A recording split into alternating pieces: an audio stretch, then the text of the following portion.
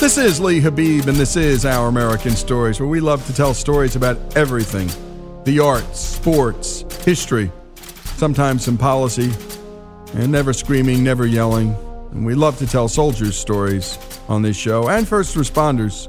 And by the way, on the soldiers' front, we don't wait until Veterans Day or Memorial Day to tell those stories, because our men and women are out there every day, and always have been, all year round. And this story, well, it's a doozy. This is the man that other Army Green Berets think of when they need that little extra inspiration in the middle of a harrowing firefight. You know how much we love artists on this show, but no writer in Hollywood could have come up with this story. We're actually going to meet Master Sergeant Roy P. Benavides later in this hour, but first, let's hear President Ronald Reagan read the unbelievable citation for his Medal of Honor, our nation's highest award for valor. And again, then we'll hear from Benavides himself tell his life story that began with being a poor, orphaned, mixed-race dropout. Master Sergeant Roy P. Benavides, United States Army retired, for conspicuous gallantry and intrepidity in action at the risk of his life above and beyond the call of duty. Where there is a brave man, it is said, there is the thickest of the fight. There is the place of honor. On May 2nd, 1968, Master Sergeant, then Staff Sergeant Roy P. Benavides, distinguished himself by a series of daring and extremely valorous actions while assigned to Detachment B-56, 5th Special Forces Group Airborne, 1st Special Forces, Republic of Vietnam. On the morning of May 2nd, 1968, a 12-man Special Forces reconnaissance team was inserted by helicopters in a dense jungle area west of Loc Ninh, Vietnam, to gather intelligence information about confirmed large-scale enemy activity. This area was controlled and routinely patrolled by the North Vietnamese Army. After a short period of time on the ground, the team met heavy enemy resistance and requested emergency extraction. 3 helicopters attempted extraction, but were unable to land due to intense enemy small arms and anti-aircraft fire. Sergeant Benavides was at the forward operating base in Loc Ninh monitoring the operation by radio when these helicopters returned to offload wounded crew members and to assess aircraft damage. Sergeant Benavides voluntarily boarded a returning aircraft to assist in another extraction attempt. Realizing that all the team members were either dead or wounded and unable to move to the pickup zone, he directed the aircraft to a nearby clearing where he jumped from the hovering helicopter and ran approximately 75 meters under withering small arms fire to the crippled team. Prior to reaching the team's position, he was wounded in his right leg, face, and head. Despite these painful injuries, he took charge, repositioning the team members and directing their fire to facilitate the landing of an extraction aircraft and the loading of wounded and dead team members. He then threw smoke canisters to direct the aircraft to the team's position. Despite his severe wounds and under intense enemy fire, he carried and dragged half of the wounded team members to the awaiting aircraft. He then provided protective fire by running alongside the aircraft as it moved to pick up the remaining team members. As the enemy's fire intensified, he hurried to recover the body and the classified documents on the dead team leader. When he reached the team leader's body, Sergeant Benavides was severely wounded by small arms fire in the abdomen and grenade fragments in his back. At nearly the same moment, the aircraft pilot was mortally wounded and his helicopter crashed. Although in extremely critical condition due to his multiple wounds, Sergeant Benavides secured the classified documents and made his way back to the wreckage, where he aided the wounded out of the overturned aircraft and gathered the stunned survivors into a defensive perimeter. Under increasing enemy automatic weapons and grenade fire, he moved around the perimeter, distributing water and ammunition to his weary men, reinstilling in them a will to live and fight. Facing a buildup of enemy opposition with a beleaguered team, Sergeant Benavides mustered his strength and began calling in tactical airstrikes and directing the fire from supporting gunships to suppress the enemy's fire and so permit another extraction attempt. He was wounded again in his thigh by small arms fire while administering first aid to a wounded team member just before another extraction helicopter was able to land. His indomitable spirit kept him going as he began to carry his comrades to the craft. On his second trip with the wounded, he was clubbed from behind by an enemy soldier. In the ensuing hand-to-hand combat, he sustained additional wounds to his head and arms before killing his adversary. He then continued under devastating fire to carry the wounded to the helicopter. Upon reaching the aircraft, he spotted and killed 2 enemy soldiers who were rushing the craft from an angle that prevented the aircraft door gunner from firing upon them. With little strength remaining, he made one last trip to the perimeter to ensure that all classified material had been collected or destroyed and to bring in the remaining wounded. Only then, in serious condition from numerous wounds and loss of blood, did he allow himself to be pulled into the extraction aircraft. Sergeant Benavides' gallant choice to join voluntarily his comrades who were in critical straits, to expose himself constantly to withering enemy fire, and his refusal to be stopped despite numerous severe wounds saved the lives of at least 8 men. His fearless personal leadership, tenacious devotion to duty, and extremely valorous actions in the face of overwhelming odds were in keeping with the finest traditions of the military service and reflect the utmost credit on him and the United States Army. Sergeant Benavides, a nation grateful to you and to all your comrades living and dead, awards you its highest symbol of gratitude.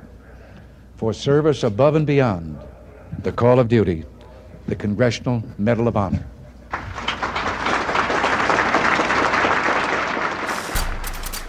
What a story, huh, folks? Yep, real American doing that. A real-life human being did that, not some movie character. And when we come back, we're going to hear from that real-life human being. We're going to hear from Master Sergeant Roy P. Benavides, Medal of Honor winner for his valor in Vietnam. And wait till you hear his voice. You're going to love him. More after these messages. This is Our American Stories. And to hear all that we do, go to OurAmericanNetwork.org. That's OurAmericanNetwork.org. Sign up for our podcast there. Listen to what we do there. More after these messages.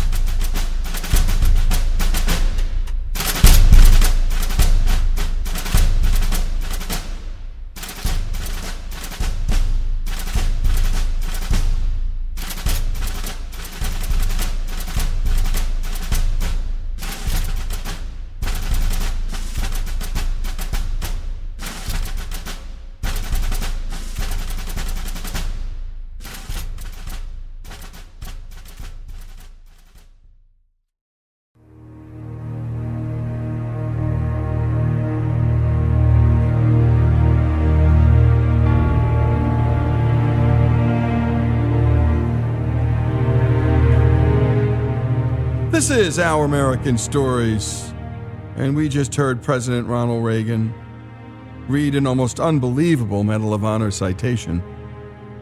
But who is the man behind the legend? Here is Roy Benavides himself telling us where it all began. I come from a little town named Cuero, Texas. I was born there, the turkey capital of the world. After the death of my mother and father, at an early age, my brother and I were adopted by an aunt and uncle. We moved to El Campo, Texas, a town southwest of Houston, about an hour and a half. I was raised there. I went to school there. I worked at odd jobs there, shined shoes, sold papers, picked cotton. And like a fool, I dropped out of school and I ran away from home. I'm not proud of that. I needed to learn a skill. I needed an education. My adopted father would tell me, son, an education and a diploma is the key to success. Bad habits and bad company will ruin you. Well, I was too old to go back to school. I didn't want to return back, so I joined the Texas National Guard. And I liked what I saw in men in uniform. And I qualified to join the regular army. I needed that education and learn the skill. So I was accepted into the regular army. Then I heard about airborne. I heard about that extra pay that you get for jumping out of airplanes. So I qualified to go to jump school at Fort Benning, Georgia. But the darn recruiters never told me what the training was like. For every mistake that you make, you do push-ups. And I can honestly tell you, ladies and gentlemen, I'm one of the guys that helped put Georgia in South Carolina doing push-ups. Well, I finished my training. I got assigned to a well-known unit at Fort Beret, North Carolina, the 82nd Airborne Division. And so after a while there, I heard about the Special Forces. You know it as the Green Berets. And they were coming up, so I qualified to join the Special Forces. Of course, I'm a linguist. We in the Special Forces are trained to operate deep behind enemy lines with little or no support at all. We are trained in 5 specialties. I'm trained in 3. Operation Intelligence, where I learn oceanography, meteorology, photography. I'm an interrogator and I'm a linguist. I'm trained in light and heavy weapons and cross-trained as a medic. I've been all over the world, the Far East, Europe, South and Central America, and 2 tours in Vietnam. I was assigned to Berlin, Germany, and I was declared one time that I was the only Hispanic American that could speak German with a southern accent. Vielen Dank, Dankeschön. So I came back and retrained at Fort Bragg, and Vietnam was brewing up. In 1965, I was sent to Vietnam as an advisor to a Vietnamese infantry unit. After a short period of time there, I stepped on a mine. I woke up in the Philippine Islands in Clark Air Force Base. I was paralyzed from the waist down. I was declared never to walk again. I was transferred to Fort Sam Houston, Texas, Beach Pavilion. The doctors were initiating my medical discharge papers. Now, most people would take a landmine, paralysis, and discharge papers as subtle hints to start plans for your retirement, but not Benavides. That night, I would slip out of bed and crawl to a wall, using my elbows and my chin. My back would just be killing me. I would be crying. But I'd get to the wall, and I'd set myself against the wall, and I'd back myself up against the wall, and I'd stand there like Elijah, the Indian. I'd stand there and move my toes, right and left, right. Every single chance I got. And I wanted to walk. I wanted to go back to Vietnam because of what the news media was saying about us, that our president was not needed there, to burn the flag, what. And I saw a lot of other patients coming back, limbs missing. I wanted to go back. I was determined. Because I remember when I was taught in jump school, our old master sergeant would tell me, Benavides, quitters never win and winners never quit. What are you? I said, I'm a winner. I remember that my leader would tell me, faith, determination, and a positive attitude. A positive attitude will carry you further than ability. You can do it, Benavides. You can do it. I never forgot those 3 words. Never. So there I was at night. I'd slip out of bed. The nurses would catch me sometime. They would chew me out, give me a pill, a sleeping pill, put me to sleep. They would tell the doctors in the morning. I was determined to walk. 9 months later, here comes my medical discharge papers. And I told the doctor, Doctor, look what I can do. He said, Sergeant, I'm sorry. Even if you can stand up, you'll never be able to walk. I jumped out of bed and I stood up right before him. My back was hurting, aching. I was crying. And I moved just a little bit. The doctor said, Benavides, if you walked out of this room, I'll tear these papers up. I walked out of that ward at Beach Pavilion. I walked out with a limp. I went back to Fort Beret, North Carolina. I started my therapy again, running 5 and 10 miles a day, doing 50, 100 push-ups. And I made 3 parachute jumps in one day. I was ready to go back to Vietnam, physically and mentally ready to go back. My orders were to go to Central America as an advisor, but being a non-commissioned officer and knowing some of the good officers in the right places, my orders were diverted. So I went back to Vietnam in 1968. And so now he's back in Vietnam, and the war, well, it's ramping up. The latter part of April, I was inserted, my buddy and I, to gather intelligence information behind enemy lines. After 2 days on the ground, my buddy was shot through the eye, the back, and legs.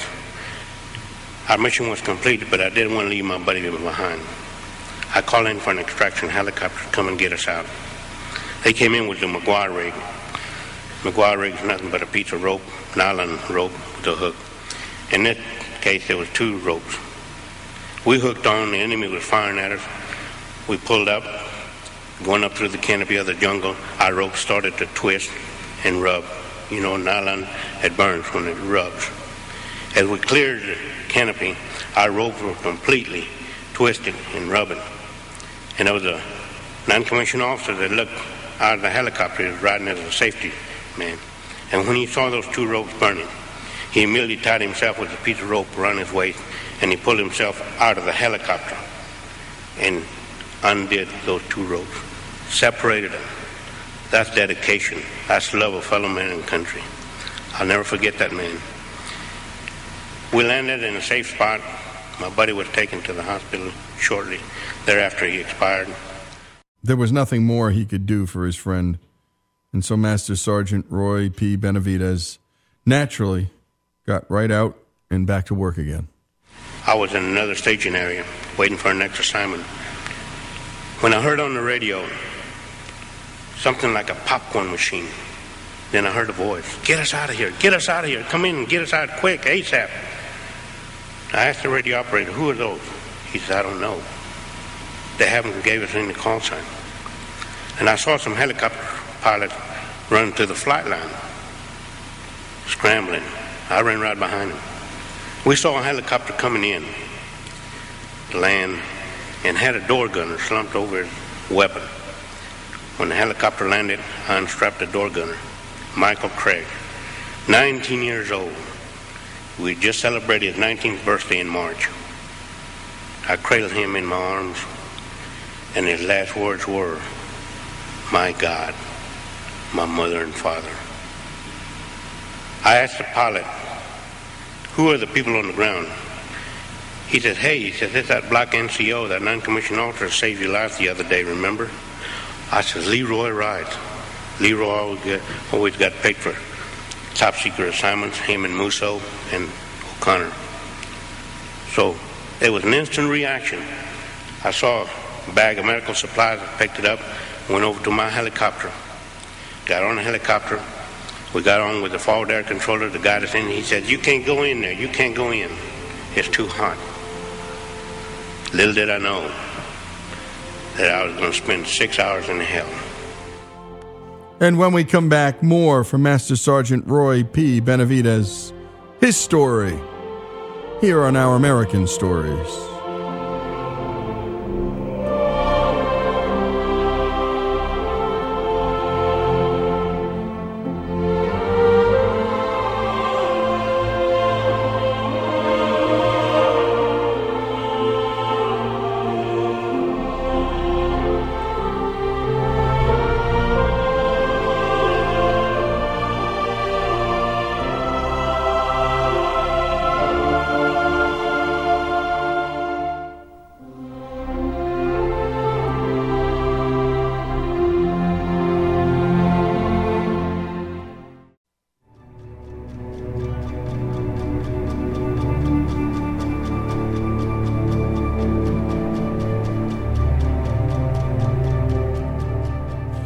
And we just heard how Sergeant Benavidez heard his buddies being overrun over the radio.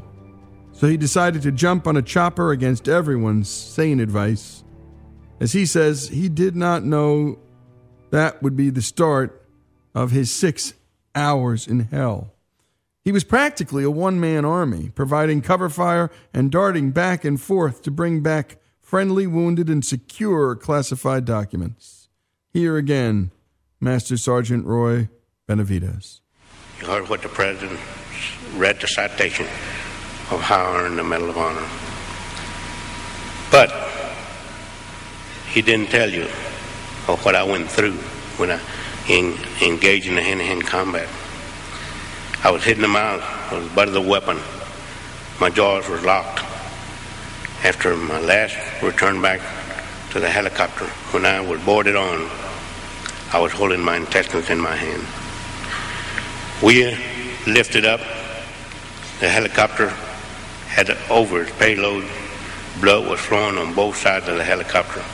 When we landed, it locked me in our staging area, and it started unloading. It started identifying the bodies.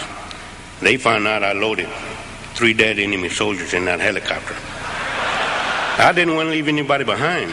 My mission was to recover the classified material, so if anybody had it, he was on the helicopter. So they let the 3 enemy soldiers on the side, and because I sort of look Oriental, they thought I was one of them, so they let me lay right next to them. And they were putting us in body bags. And I remember that my feet had been lifted, and I was inserted into the body bag, and I could hear that zipper coming up, and I thought, oh my God, no.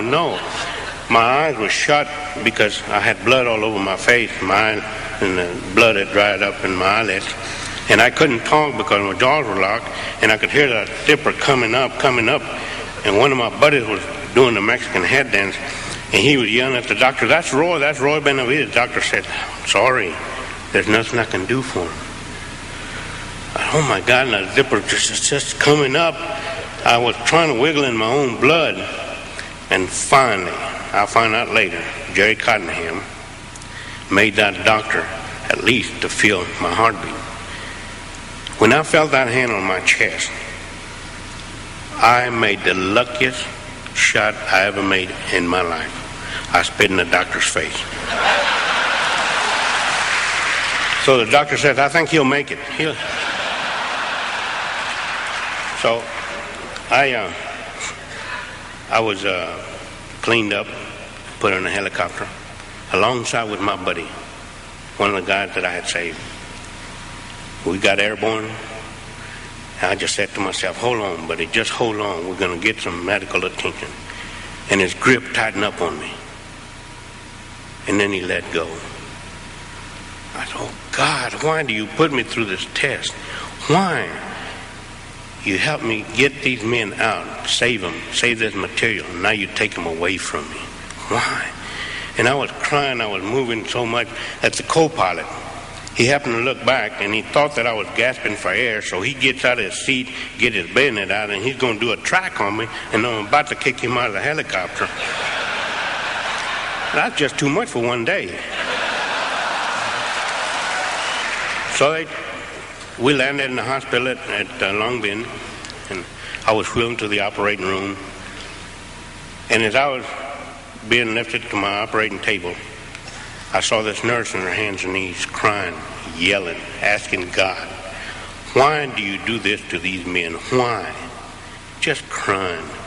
And as I turned a little bit to my left, I saw on the other operating table a man that had both legs and both arms missing. I passed out. I woke up in the ward. One of my buddies was laying next to me. We were so bandaged up, we couldn't talk. We used to wiggle our toes to make sure that we were still alive.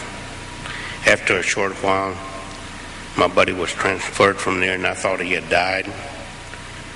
I was transferred to Japan, Tachikawa, and that airplane that I was flying in, medevac, we lost 2 men. And I remember this nurse kept yelling at me, Benavides, you're not going to die on me. I'm going to pinch you every time you close your eyes. I'm going to pinch you, I'm going to pinch you. Boy, she kept pinching me. When I got to Tachikawa, when I got to Japan, and they wheeled me into the operating room, they disrobed me again. I remember the doctor, I heard him say, what in the world happened to you?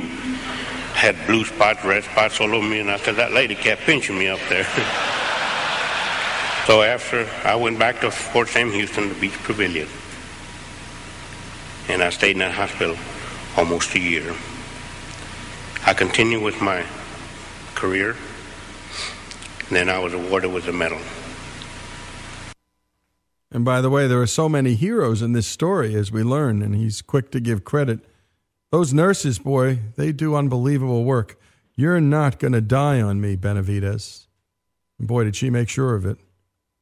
After all of this, Benavidez recovered, and then he moved back to Texas. For the rest of his life, he spread his message to young Americans. I was dedicating myself to come and speak to schools, to civic groups, to help anyone that I can help. My life was spared for a reason, and I hope there's a good reason. A lot of people call me a hero. I appreciate the title, but the real heroes are the ones that gave their life for this country. The real heroes are our wives, our mothers. Above all, the heroes are the ones that are laying in those hospitals, disabled for life in those hospital beds. But the real heroes are the future leaders of our country, these students that are staying in school and learning to say no to drugs. Those are our real heroes. You know, there's a saying among us veterans, for those that had fought for it, life has a special flavor. The protected will never know. You have never lived till you almost died. And it is us veterans that pray for peace, most of all, especially the wounded, because we have to suffer the wounds of war. I'm asked hundreds of times, would you do it over again? In my 25 years in the military, I feel like I've been overpaid for the service to my country. There'll never be enough paper to print the money, nor enough gold in Fort Knox for me to have to keep from doing what I did. I'm proud to be an American, and even prouder. And I'm even prouder that I've earned the privilege to wear the Green Beret. I live by the motto of duty, honor, country. Ladies and gentlemen, thank you very much. Thank you. God bless you, and God bless America. What a speech. We got to play that a few times a year. It just has to be done. You've never lived until you almost died. And those three words, duty, honor, country, and they're not platitudes when you hear it from this man. They're real. He's the real deal. This is Lee Habib, Master Sergeant Roy P. Benavidez' story, the Medal of Honor winner, Vietnam vet, and just what an American, and what an American story. To hear all that we do, go to ouramericannetwork.org. ouramericannetwork.org.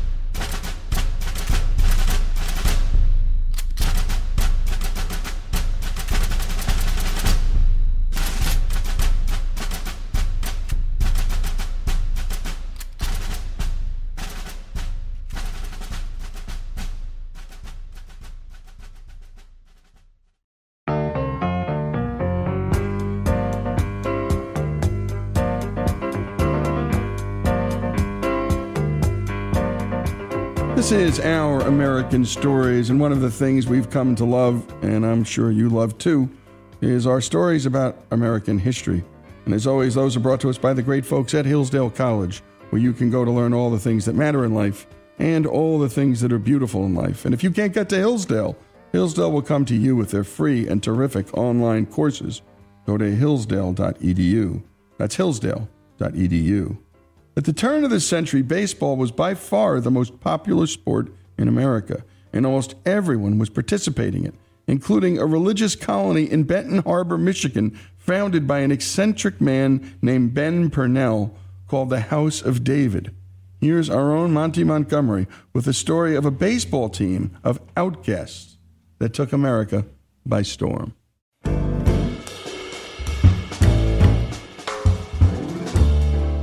Growing up in Berrien County, Michigan, I always knew of the House of David's existence, mostly due to the curiosity they brought. But what I didn't know was that they actually made a massive impact on the country outside of Benton Harbor. And one of the ways they did that was in baseball. Started as a way to deal with teenage boys and their religious belief as a colony in celibacy. Here's Chris Siriano, founder of the House of David Museum in St. Joe, Michigan, with more on that story. The House of David baseball team was started because Benjamin loved baseball. And in 1914, they had been going for 11 years by then, right? They have a lot of teenage boys with a whole lot of pent-up energy, and they can't be with the opposite sex no way, no how. They need something to do to get rid of this energy. So he thought, let's play some baseball. They played all the local teams, and they were good. But they weren't great yet, until they managed to bring in professional players from major league teams like the Cubs. It all started with Paul Mooney. He was a superstar pitcher, long black hair, super talented, and he was recruited by the Cubs early on in the mid-teens. And he considered playing for the Cubs, but he wouldn't cut his hair or shave. And that was their rule. The Major League Baseball required people to be clean shaven back then. And the House of David, by the mid-1920s, they were considered world talents in baseball. They could beat semi-pros. They could beat the major league teams if they had an opening, and they would play them, and they did on many occasions. They could beat the major league people, and they thought, you know what, we want to be a part of that. And they tried to join, and they were denied because they wouldn't cut their whiskers off and cut their hair. And they absolutely would not do that because their belief was that man should be in the likeness of Jesus, and they didn't believe they could ever shave, and they wouldn't for just to be able to play baseball. So they barnstormed. Barnstorming was a team that just takes off and travels the country. They'll play college teams, semi-pro teams, farm teams, major league teams. They'll play anybody and everybody. They'll play in your stadium or they'll play in your cow pasture. They didn't care. If you want to play baseball, let's go. That's what barnstorming was. They're storming the country. They're playing in farms, barns, anywhere.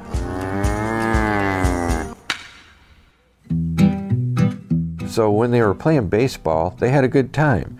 They invented what they call the pepper game, which were three guys during a fifth inning stretch. Three guys would stand across from each other and throw the ball so fast between their legs, around their neck, behind their back.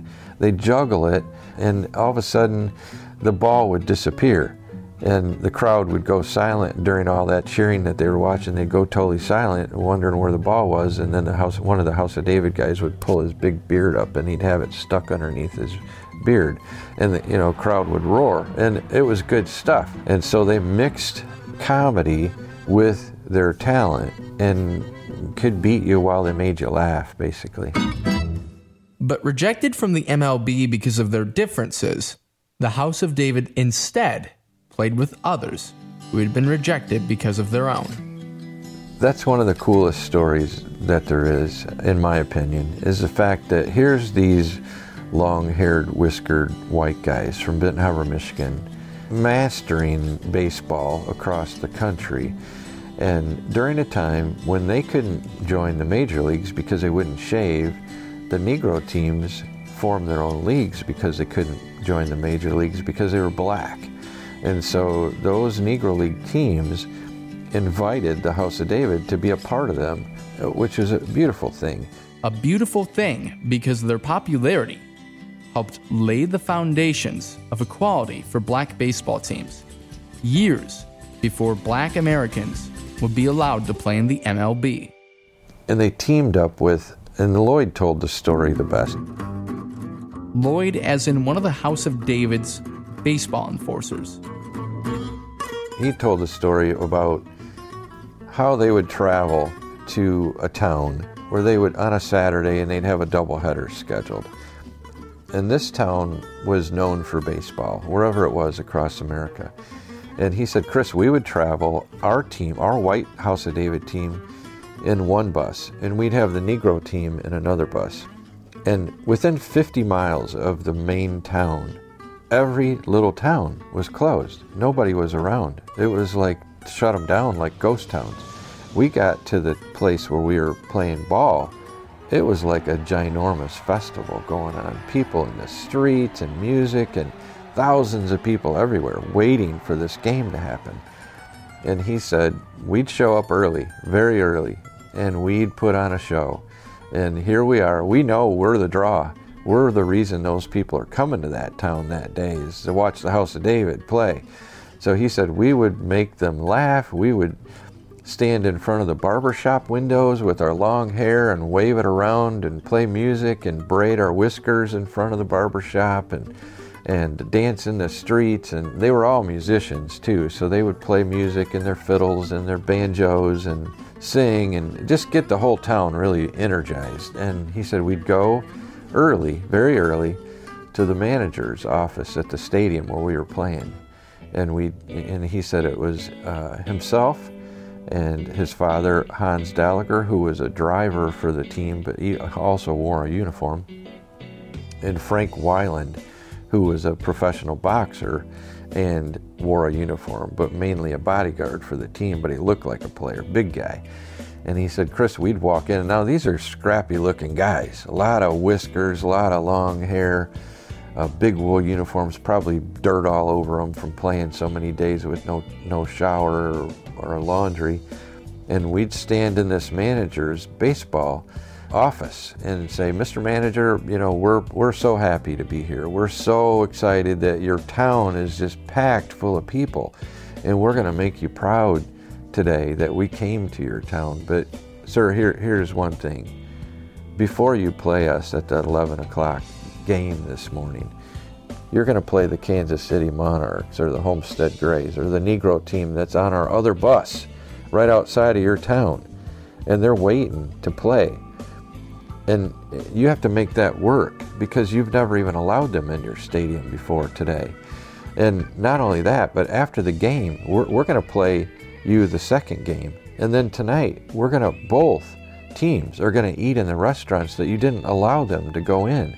And we've rented rooms for both teams at the hotel that they never have been able to stay at before. And here's the deal, sir. If you can't get that approved, if we can't make that happen, that's okay. Because right past your town, there's another town sitting on rain check, excited that we might be there to play their team today. So if you can't do that, it's okay. We'll just go on. And he said, Chris, it was total silence in that room. Or a clipboard would fly, or the guy would slam his desk. But he said every time, guess what? They would say something to the effect of, okay, House of David, I'd come back in the room and, you know, we'll agree to what you want today.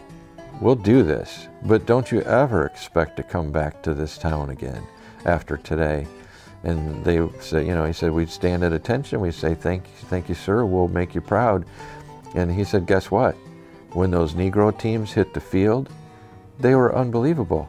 They were so talented, so funny. They loved to make people laugh, just like the House of David and more. And there was standing ovations the whole game. And he said by the time we got up there, it was like the 4th of July. Those people were so pumped up. They would lighten off fireworks during fifth inning stretch. It was amazing. He said when we went to the restaurants, we left big tips for both teams. And in the hotel, they treated us like kings. And guess what? The next year, we both got invited back. And we did that town after town after town across America, long before Jackie Robinson hit the majors. And great job to Monty Montgomery finding that story and putting it together. A special thanks to Chris Soriano, curator of the House of David Museum, also the founder. And my goodness, it sounds a lot like what the Harlem Globetrotters are doing with basketball, barnstorming the country, challenging guys to play. What a great unknown story and he comes and hails from Benton Harbor, Michigan. When I was a kid, I'd heard about barnstorming tours, and our 14-year-old basketball team would get on our bicycles and go to town and city to city. And when a bunch of scraggly white kids showed up in Newark, New Jersey's playgrounds, all African-American, to catch a game, as my dad told me, we'd learn a lot, and we did. And all over New York metropolitan area, this little Jersey kid learned how to play ball by barnstorming from town to town. A great sports story, the House of David story, here on Our American Stories.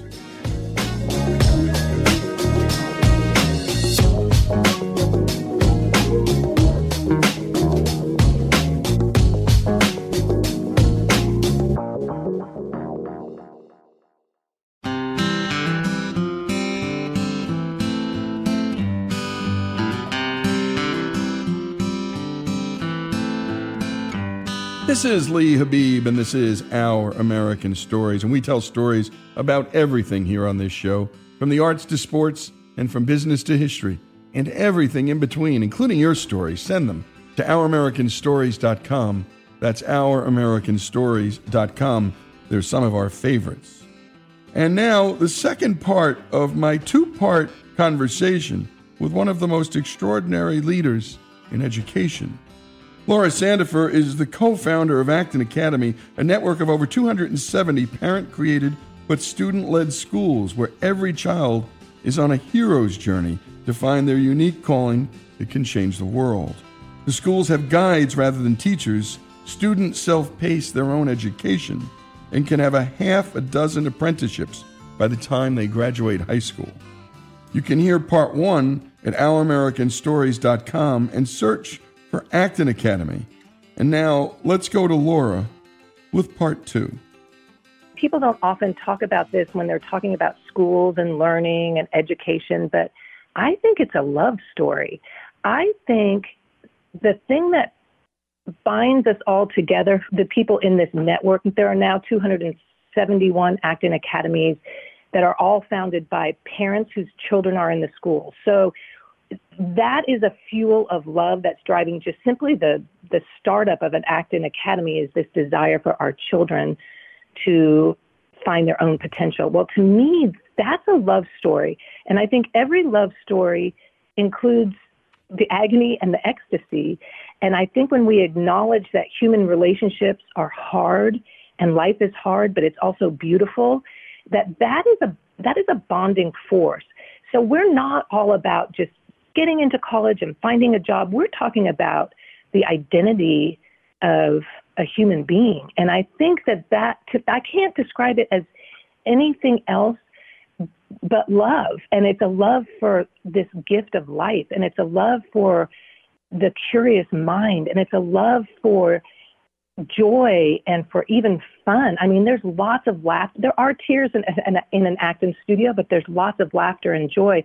And it's just a gratitude and a humility about this gift of life we're given. And I don't know how to explain it except that it's that same haunting feeling that humans have experienced since the beginning of humankind, when they would just sit out around a campfire and share stories at the end of the day. And I think at the end of the day, we want to sit around and share stories with each other, and we want to learn from each other. And it goes way beyond just a specific set of content that we should know. I mean, yes, there's things we should know, and learning is fun, but the truth is we really want to know how to experience life well with other people. That means learning how to give an authentic apology. I mean, that's a skill set we actually deliver at Acton.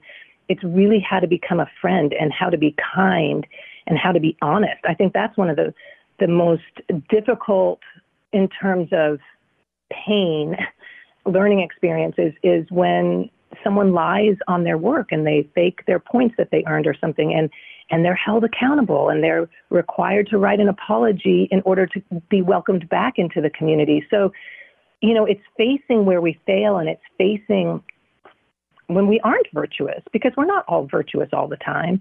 And so, but being able to admit that's pretty huge. So I think it's very gritty, it's very earthy, it's not beautiful and systematic because we're talking about humans. And I think at the end of the day, just embracing the mystery of it all is a pretty exciting place to be. It's very different from other schools where you don't want to end with mystery. You want to end with assessment and moving on to something different. We're just going to relish in the idea that we don't have all the answers, but we're enjoying the journey very much. Let's talk about the data and the assessment, because how do you fare? In other words, as you embarked on this journey, you had to be thinking, well, how are our kids going to measure up? How are they going to do on standardized tests? How did that work out? And how did you feel about it when it was happening? Because you had to really worry about that on some level. Absolutely. I was scared to death because I thought, gosh, what if something falls through the cracks and they really aren't learning math? So yes, the very first year we decided to do a basic standardized test at the beginning and at the end of the year. And that was it. And it was just, we weren't going to talk about it much. We were just going to do it. And I remember the day that at the end of the year when Kaylee, our wonderful first guide, she delivered the test, the Stanford 10 standardized test. And the day came when she was going to give me the results. And I thought, oh boy, here we go. This could all be a big flop and we're going to have to start over and figure out what to do. And when she sat down, she goes, Laura, they all moved up. It was on average 3.5 grade levels. And we started laughing because we're like, oh, okay, I guess we don't have to worry then. And we decided then every year we will deliver a standardized test because we do want data. Data's a good thing. We just don't want to waste time giving meaningless tests.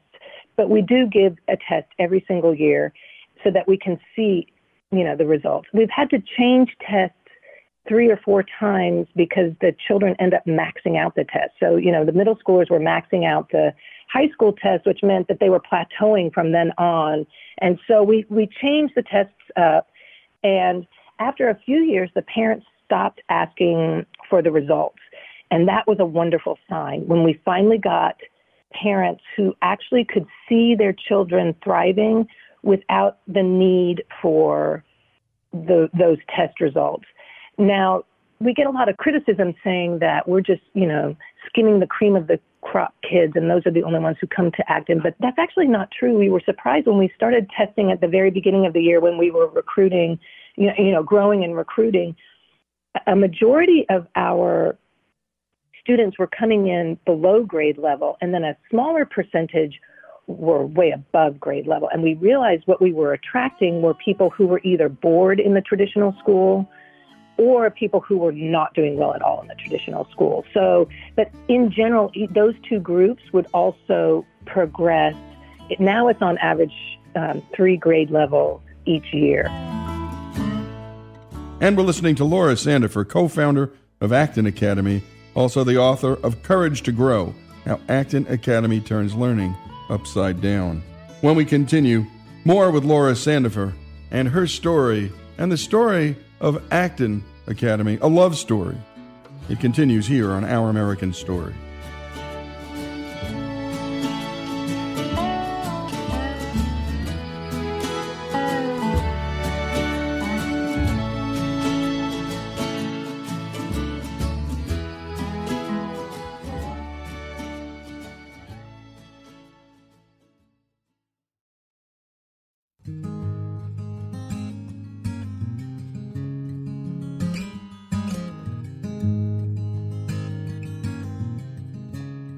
And we continue with Our American Stories and Laura Sandifer's story.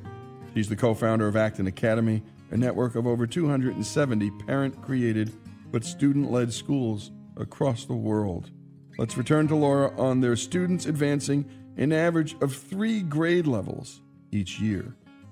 So that data is real, but what the more important data, in my opinion, is what we see. Once the children start in middle school and high school, they gain apprenticeships out in the real world. So they're in charge of discovering what their interests are and then finding someone in their field of interest who will hire them for an apprenticeship. So they're getting out in the world, getting real world experience. And we ask each apprenticeship mentor to write a recommendation or give feedback at the end of it. And to me, those are the feedback pieces, the data pieces that are most interesting, because when these young people are out in the world actually doing real work, they're on time, they're reliable, they're problem solvers, they're trustworthy, and those are the things that I think will prove to serve them as they go off into the world on their own. So it's that real world feedback plus the academic feedback. But honestly, those online programs they work with every day give more data than you can possibly imagine. You know, how long your child worked on a math problem, for example. You can, if you wanted to, you could analyze so much different data just based on the online learning programs. But to me, it's more of the, you know, how are they doing when they step out and have to communicate with adults they don't know? How does that go for them? And that's when I'm excited to I have full confidence that they can go out and get jobs and communicate well wherever they go in the world. I think you'll appreciate this. I had a really high LSAT, went to a great law school, and I taught at Stanley Kaplan. And I was everybody's favorite teacher because kids would come in, and if they didn't have good LSATs, I would encourage them to go to law school any way they could, because it didn't matter what their LSATs were, and it didn't matter what law school they went to, that they could still be great lawyers. And at the LSAT, even their college grades had very little to do materially with how good of a prosecutor you might be. In other words, how the system was judging you as a potential lawyer had nothing to do with your ability to be a potential lawyer. And it was just a great sort. And this was the best way they could think of sorting people. It freed so many people. I had letters for a decade after. I went to Seton Hall Night School, and I'm a prosecutor, and that was always my dream. Thank you. I didn't get a good LSAT score, and I was a C student in college, but I'm a lawyer today, and I'm a damn good lawyer. Talk about that, because that has got to give, you're bypassing a lot of these filters, Laura, that leave good and talented people out of things they should be in. Yes. Oh, my goodness. And I think, you know, it's not always a straight line path to know what you want to do anyway. So I think trying on a lot of different jackets along the way and seeing if you like something is a really good idea. And that's what those apprenticeships do. So I'll give an example. We had one wonderful young woman who wanted to be a lawyer. So, of course, she wanted her apprenticeship to be at a law firm. Well, she was only 14 years old, and the lawyers were like, we can't really hire a 14-year-old to do this. But, you know, you seem like a nice student and you're curious. We will give you an opportunity to come volunteer and have a free internship with us. So she did that. And then the head of the firm called me and said, actually, we would love to offer her a job. I think there's something she can do here. So this young girl started kind of progressing in her internship levels at this law firm. She was sitting in with clients and getting to work on some immigration issues. And she ended up taking an online law school course at Penn. And then after the experience, she came back and she said, that was a good experience, but I found out I don't want to be a lawyer. She turns out to be an engineer. It took her a while to figure that out. If she had just followed her test scores, she got a perfect score on the PSAT. She had perfect grades on the pre-law classes she was taking. She could have easily followed that route, but then her heart would not have been happy 20 years down the road. She had to explore a bit, play around a bit, until she found something that actually made her excited to wake up in the morning. So I think another, you know, kind of the different side of that coin is you could do really well on tests and just be shuffled through a system because that's kind of what you're good at on the tests, but it doesn't make your heart sing at the end of the day. So that's what I think is the surprising fun thing we're finding, is that people kind of take a path that is not expected. And so that's what I'm always curious about, is not what people look like they're going to be good in, but what they end up trying on and exploring. We have another quick story about a young girl who decided she wanted to be a baker, and she got her apprenticeship doing that and loved it, did really well. But then she realized actually what she loved was helping other people learn to be a baker. She ended up then realizing, oh, it's education I want to go into. And so that's the route that she's taking. And so I think just letting go of expectations of what paths should look like is a really good place to start. And once again, we circle back to that idea of being surprised. I think being willing to let go of expectations and be surprised is a good stance for educators and parents to hold on to. You know, David Epstein's book, Range, gets into this idea that what you think you might want to do as a young athlete, for instance, ends up being, well, you're interested in this other sport. And he looked at Tiger Woods, who focused on golf, and Roger Federer, who didn't play tennis till he was like 13. And no one pushed him into tennis. He just discovered it. And a lot of the other sports that he played, he liked, and the cross-training helped him. But the idea that people know what they want to do when they're 14 or 18, I didn't know what I really wanted to do until I was about 35. And my dad, thank goodness, always said, just keep figuring it out, son. I mean, I had a great educator who came from almost the Acton spirit of discover it. Keep trying to discover what you're really meant to do. And luckily, I had a parent like that. Many of my peers, if they had ever decided to go to a great law school and not practice law, it would have been a big disappointment to them. My dad could have cared less if I didn't practice law. Didn't mean anything to him. That's such a gift. I love that. I think that's just a wonderful gift to give children. I think another gift that's wonderful to give children is also the idea that having a deliberate practice, getting really good at mastering a skill is also really important so that you can do specific things in the world. It's important to know how to do something, not just to know something. And so that's another element, I think, really holding high standards of excellence for whatever you want to go into, being the best at that and working really hard to improve every single day. That's one thing that I think people are surprised at. How can children hold standards of excellence for each other? People think that's kind of impossible. But at Acton, it's pretty simple. The idea of excellence is an individual thing. You're measuring yourself against what you did last time. So the first time you do something, you say, was that your best effort? Yes. Okay, that's excellent. The next time you compare the same thing to your previous example and say, did it get better? Did you improve? Yes. Then that's excellent. And then finally, when you get to the point that you're getting really high in the level of that skill, you compare it to a world-class example, or you win a competition. So it's constantly improving against yourself. And that's something that I think is also important for young people to have, not just kind of popping around and trying all sorts of different things, but really honing in and trying and having a deliberate practice that you work hard to get good at specific skills. And then you can use those in ways that make the world a better place. We talk about finding a calling, and some people think, well, what if someone doesn't find a calling? No, not everyone's going to be a president or a prime minister or a CEO of a big company. And we're like, no, a calling is simply being the best at what you are. You could own, a laundromat, but change the entire culture of a community because how you interact with your customers and your employees. The stories of like the mailman who changes the world because everyone is so excited to see him every day. He knows everybody's name in the neighborhood. So the idea of a calling isn't grandiose. It's just being really good where you are in the world and using your gift, your skill, to make that little neck of the world a little bit better. And that's so true. Our own Lance Reed, who runs the local Chick-fil-A, it's a calling.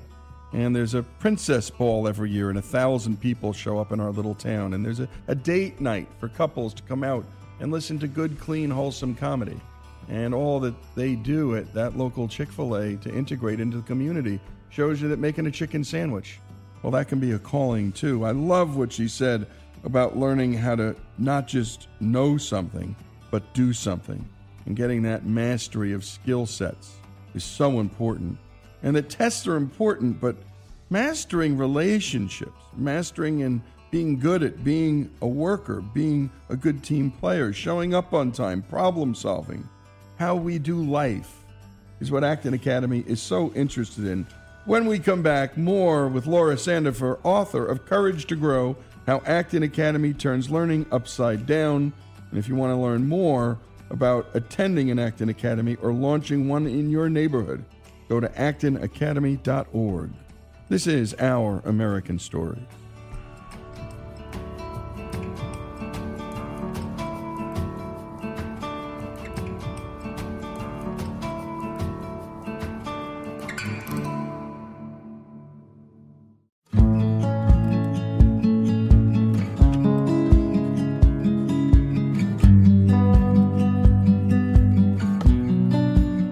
And we continue with Our American Stories and Laura Sandifer's story. She's the co-founder of Acton Academy.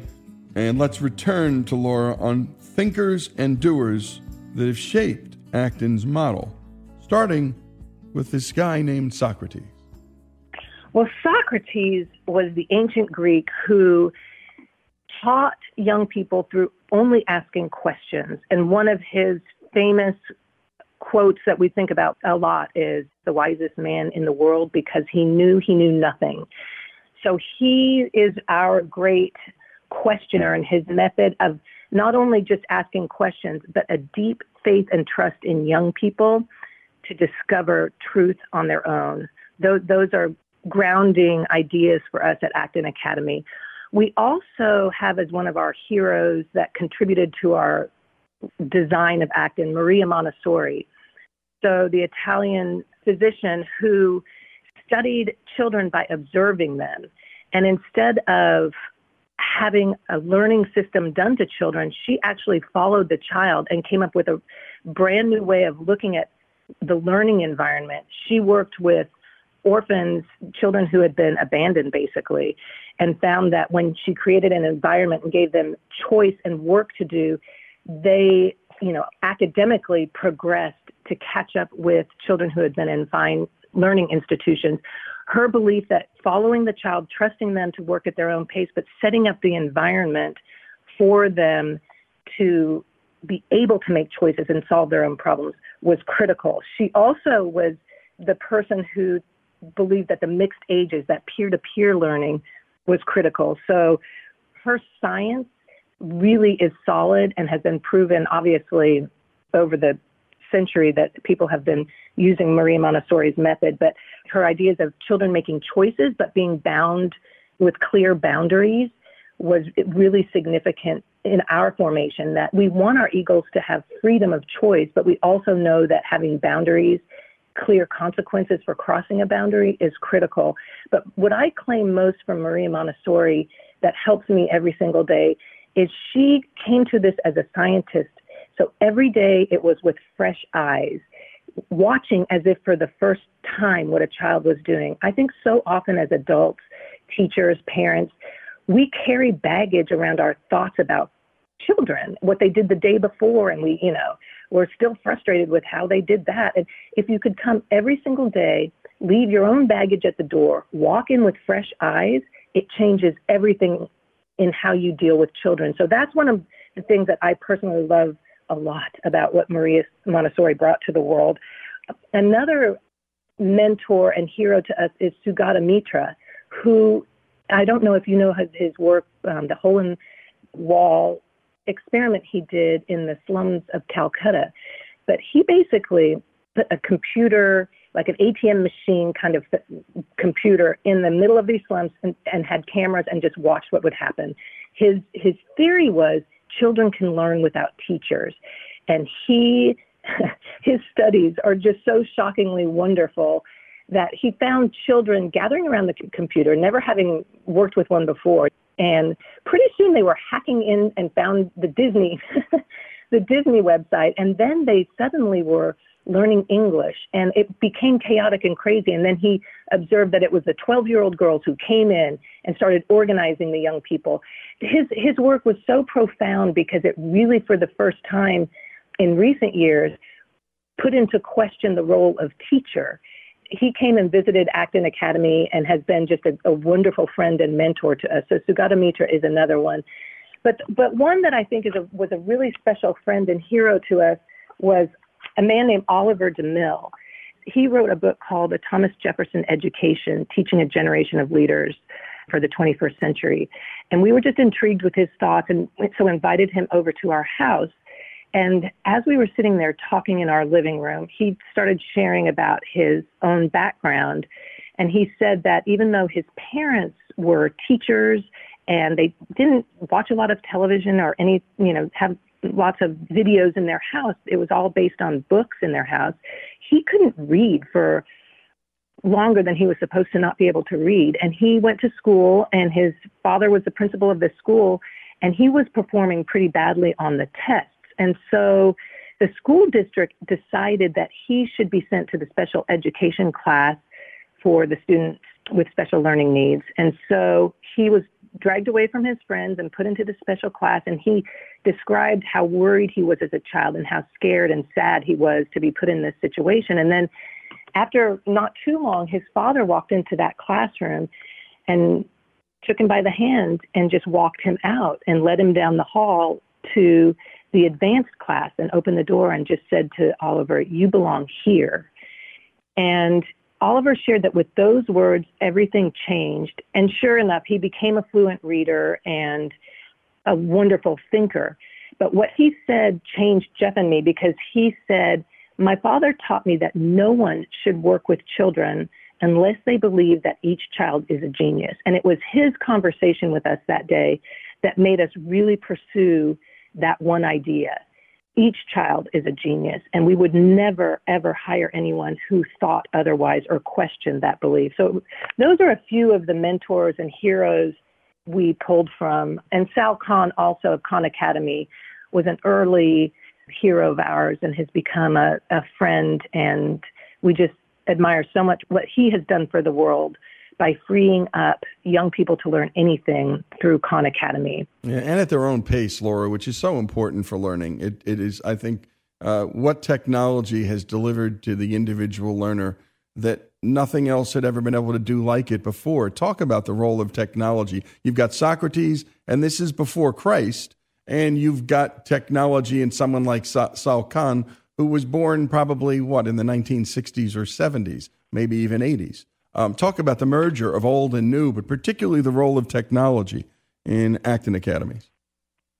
Well, to me, technology is what frees us all to learn anything. And it in a way, it's miraculous that you can get instant feedback on what you're working on, which makes the student-teacher ratio 1-to-1, because through those programs, they adapt to where you are, and you get feedback just for your own work.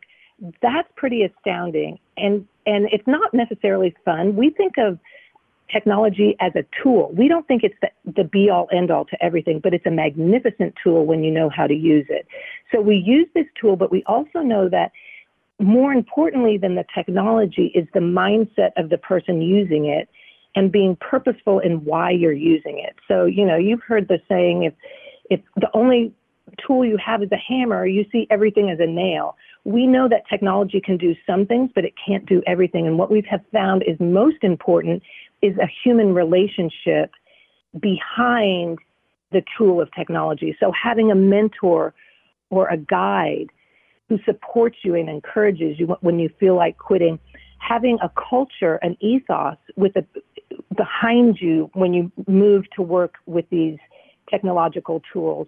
I've taken a lot of online courses that I end up just quitting halfway through because I just don't feel the personal connection or the necessity to finish. I got what I needed and I just leave it. And I think that that's not what we want. What we really want is people to know what tool to use and when to use it, and then get off and do something meaningful in the world with it. And you're listening to Laura Sandifer. Courage to Grow, How Acton Academy Turns Learning Upside Down is a terrific read. Go to Amazon and buy it. Also, to learn more about attending an Acton Academy or launching one in your neighborhood, go to actonacademy.org.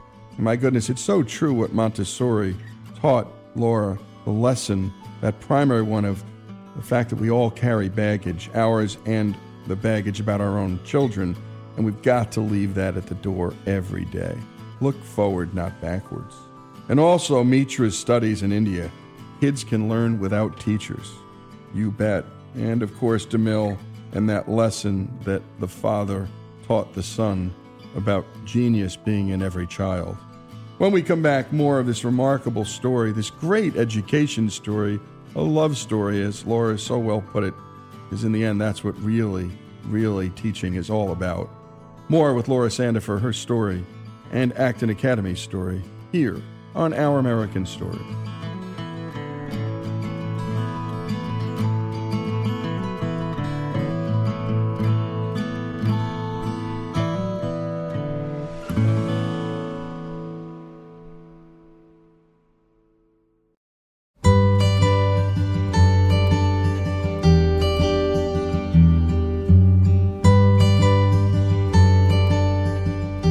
And we continue with Our American Stories and the final portion of our two-part story with Laura Sandifer, co-founder of Acton Academy, a network of over 270 parent-created but student-led schools across the world.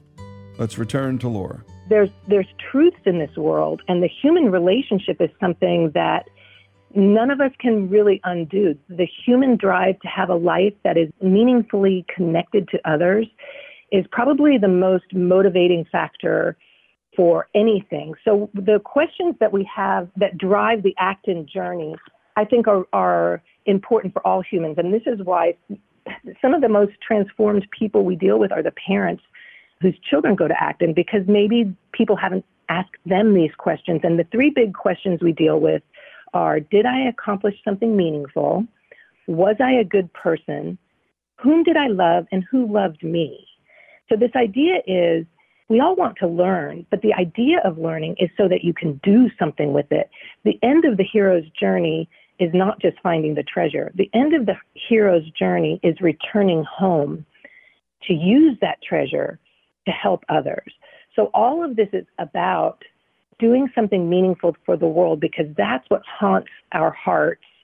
And that's why the ancient Greece, those myths, they're all about the haunting of doing something important in your life. I remember in my own life, I, after college, went into aviation insurance, and I lived in London and then in New York City. And I remember sitting in a cubicle. I was on the 52nd floor of this high rise, and I lived in Brooklyn, but would take the subway straight into the bottom of my building and take the elevator up. And it was one winter night, so at 5 o'clock, it was already pitch dark. And I remember sitting there in that cubicle going, I haven't seen the sky in days. And there's a possibility I could wake up 10 years from now and still be in this cubicle and rarely have seen the sky. And it was in that moment of literal darkness, but also psychological darkness, I thought, this isn't what I was called to do.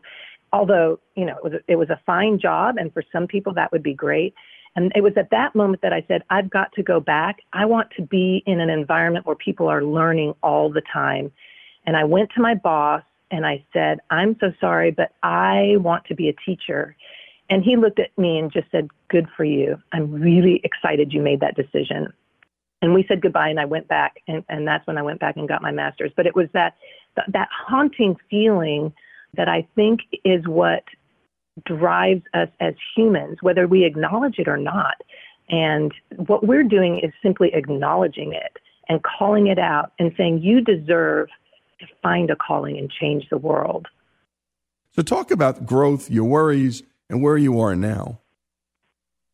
The parent part of this equation is the hardest part of all, because it's a stretch for parents to send their child to an Acton Academy, not just because, it's a private school, and I know there are financial sacrifices, even though we try to keep it as low cost as possible. But the stretch is we embrace failure, and we don't intervene when there's a struggle, and we don't tell your child what to do. So for parents to enter into that is a big leap from what our culture asks of parents. I think parents identify with, it's important to parents to have their children be achieving good things because it makes them look like a good parent. We kind of take the opposite approach, and it's really hard for parents. So I admire the parents who join us. It's a stretch, and part of my job is simply encouraging parents when things get hard.